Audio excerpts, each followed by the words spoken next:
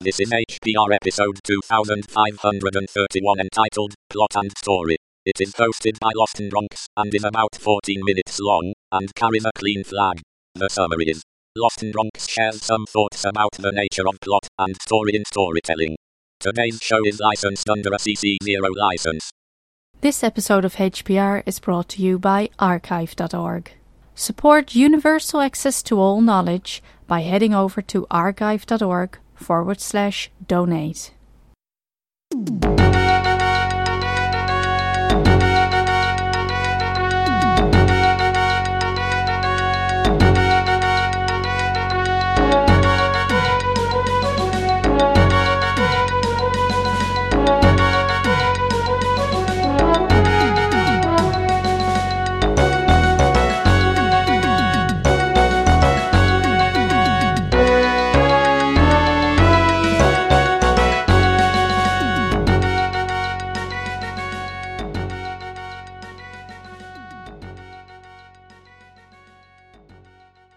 Hello, this is Lostnbronx, and you'll have to forgive the audio quality. I'm in the car right now, but today I wanted to talk about story and plot in storytelling.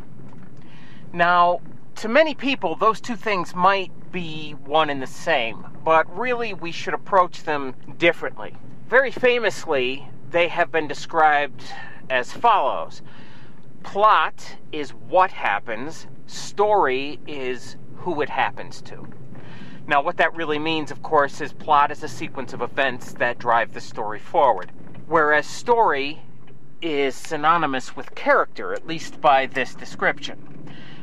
Synonymous is probably strong. Why don't we say closely tied to? And why would that be? Well, because a sequence of events is not personal. It's dry. It's a bullet point of facts. This happens then, this happens then, and we didn't know about that to begin with, so it's a surprise at the very end. But that's not an emotional tie. See, it could probably be described this way. Plot satisfies us intellectually. Story satisfies us emotionally. If we don't care about what's happening, we could say that the story is lacking. If the story is interesting, but it's highly predictable, we can also say it's lacking. However, sometimes the story is so compelling, that is to say the characters are either so engaging or what happens to them is so engaging or so compelling that we don't really care if it's predictable. And that's very common. We see that all the time. In many ways, people might say that plot is mostly important in things like murder mysteries, especially whodunits. It's important in spy thrillers. It's important in political thrillers or in, say, legal thrillers or legal dramas.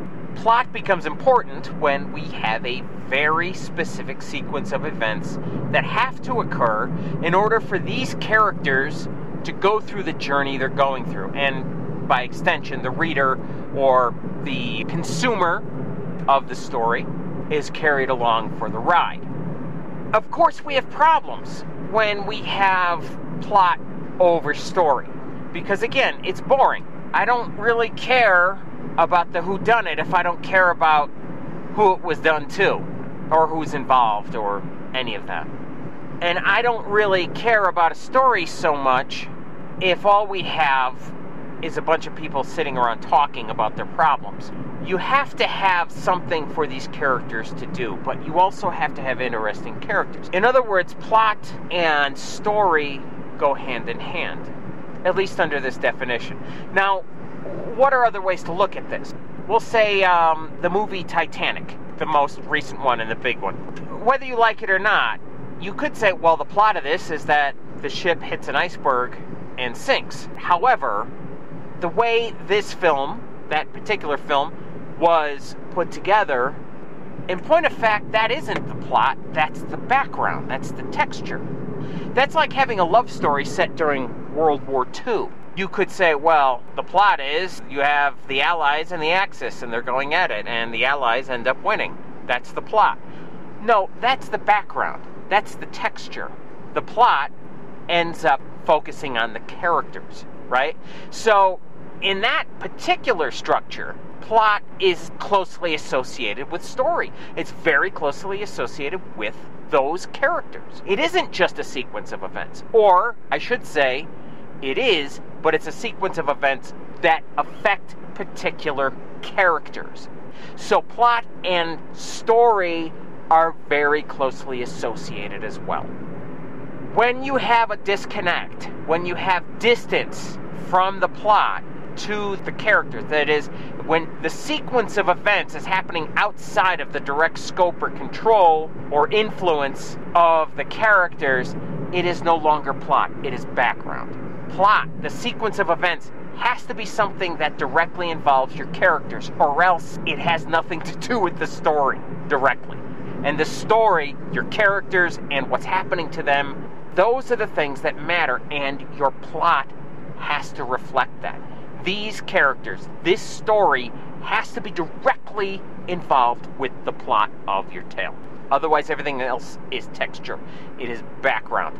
And background serves to color your story. It exists in order for the story and the plot to have a particular form.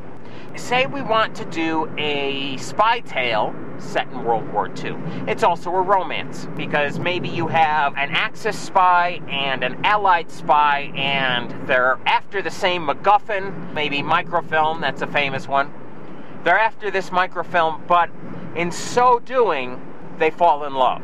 So what do we have? We have two characters. Hopefully they're engaging, intelligent, funny, attractive. They also have their duty. They have the danger they're involved in. It's a dangerous business being a spy. We have all of these things. That's our story. They have to get this microfilm. And if the Axis gets it, it'll cost Allied lives. And if the Allies get it, it'll cost Axis lives. So the stakes are high. But that's not the plot. The plot will be that the microfilm is being stored in this impregnable vault inside an impregnable fortress up on the top of some impregnable mountain in the middle of some godforsaken country. Our plot is, how do we get this thing? Or at least that's the challenge, right? The challenge is part of the plot. And in this particular type of story, we could tell it from one character's point of view. We can tell it from one spy's point of view or from the other. We could have a third character and have it from that person's point of view, but it gets complicated and muddy at that point. We could tell the story from both their points of view and just go back and forth, back and forth, back and forth. And as they narrow in on this thing, they draw closer together, their emotions play up higher, and the stakes get higher because we don't know who's going to end up with this thing. And are they going to end up together? Or is the background going to insert itself into the foreground? That is to say, the tragedy of the war, is it going to visit our characters? And all of these things are vital, and they all feed into each other. Our World War II story is what's allowing for the plot to exist. And the story will be served best by these characters. You could also look at it from the other point of view. You can also say, what kind of characters work best with a plot like this? Different storytellers approach that from different points of view, but the end result is generally the same. So in this example, and it's a pretty trite one, but we want things simplistic because I'm just, talking off the top of my head here. In this example, we have background, plot, story, characters. All of these things are in a dance. And you may see, at least I do anyway, they are not entirely separated from each other by any means. You cannot talk plot without talking story.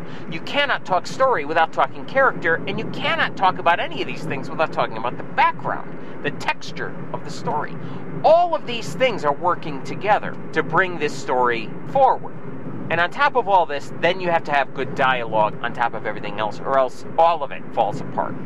These are all elements of good storytelling, but it is the plot and the story in this particular case and in this conversation. Your plot has to work. It has to be good enough so that the story seems to make sense. If your characters are good characters, Not that they're intrinsically good people, but if the characters stand up and they seem like real enough people for this particular story, then the plot has to be good enough that it makes sense to them. Because if it's ridiculous and yet they go along with it, we have a dissonance. We can say, why would this character think that makes sense? Because it makes no sense to me. Suddenly, they don't seem like they're good characters anymore, and the plot seems bad. Bad plot is hurting your characters. The plot has to make sense to them. From an objective standpoint, you can say, well, why didn't they do this? Why didn't they do that? Why didn't they, call in for reinforcements? Why didn't they just leave the castle to the Air Force to bomb it so that nobody gets it? Those questions can exist outside of the story and the plot and what you're trying to tell. But within context of the characters, they cannot have these problems. You either have to deal with that plot hole, that detail, within the story, or the setting is such that the stakes are so high and time is so short, none of it matters. Because objectively speaking, you can always just say they didn't have time, or they couldn't communicate their desires, or they had no backup whatsoever. It just is the way it is. Now that's both an overused and an underused technique right there.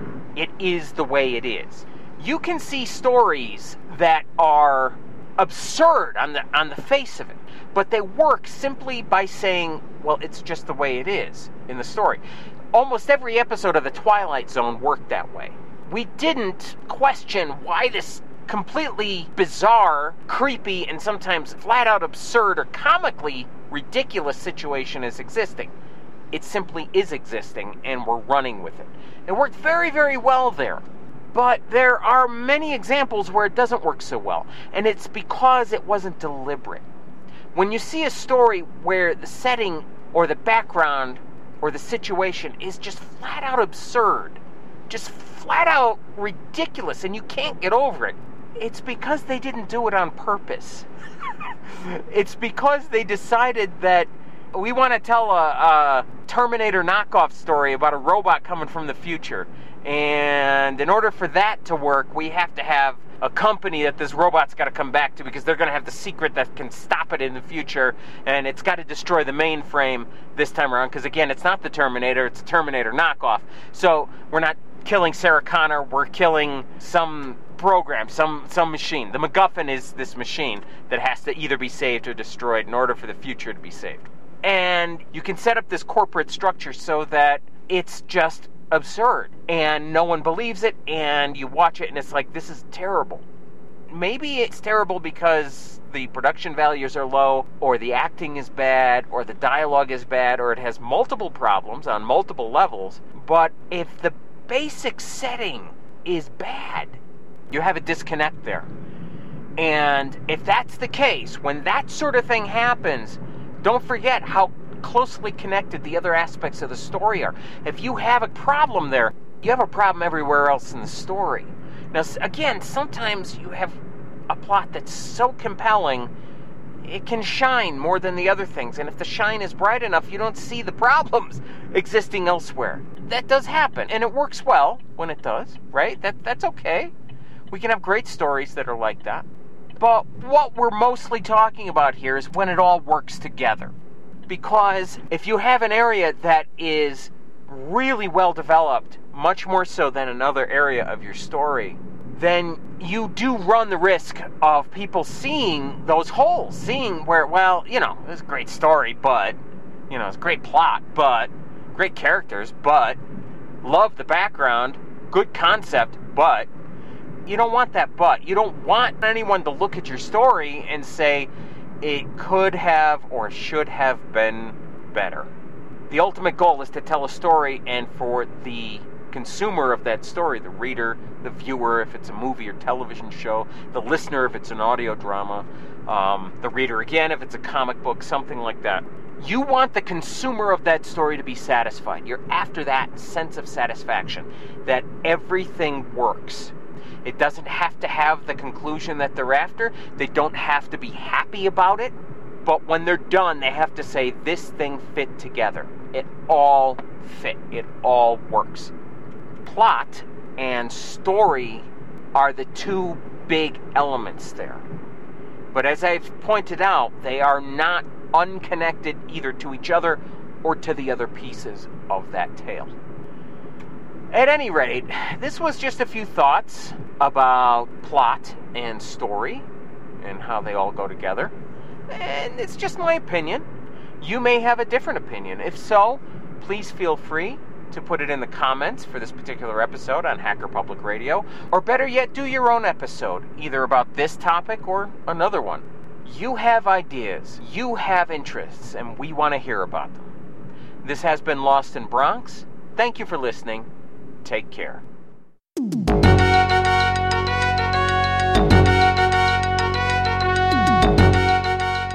You've been listening to Hacker Public Radio at hackerpublicradio.org. We are a community podcast network that releases shows every weekday, Monday through Friday. Today's show, like all our shows, was contributed by an HPR listener like yourself. If you ever thought of recording a podcast, then click on our contribute link to find out how easy it really is. Hacker Public Radio was founded by the Digital Dog Pound and the Infonomicon Computer Club and is part of the binary revolution at binrev.com. If you have comments on today's show, please email the host directly, leave a comment on the website, or record a follow-up episode yourself. Unless otherwise stated, today's show is released under a Creative Commons Attribution Share Alike 3.0 license.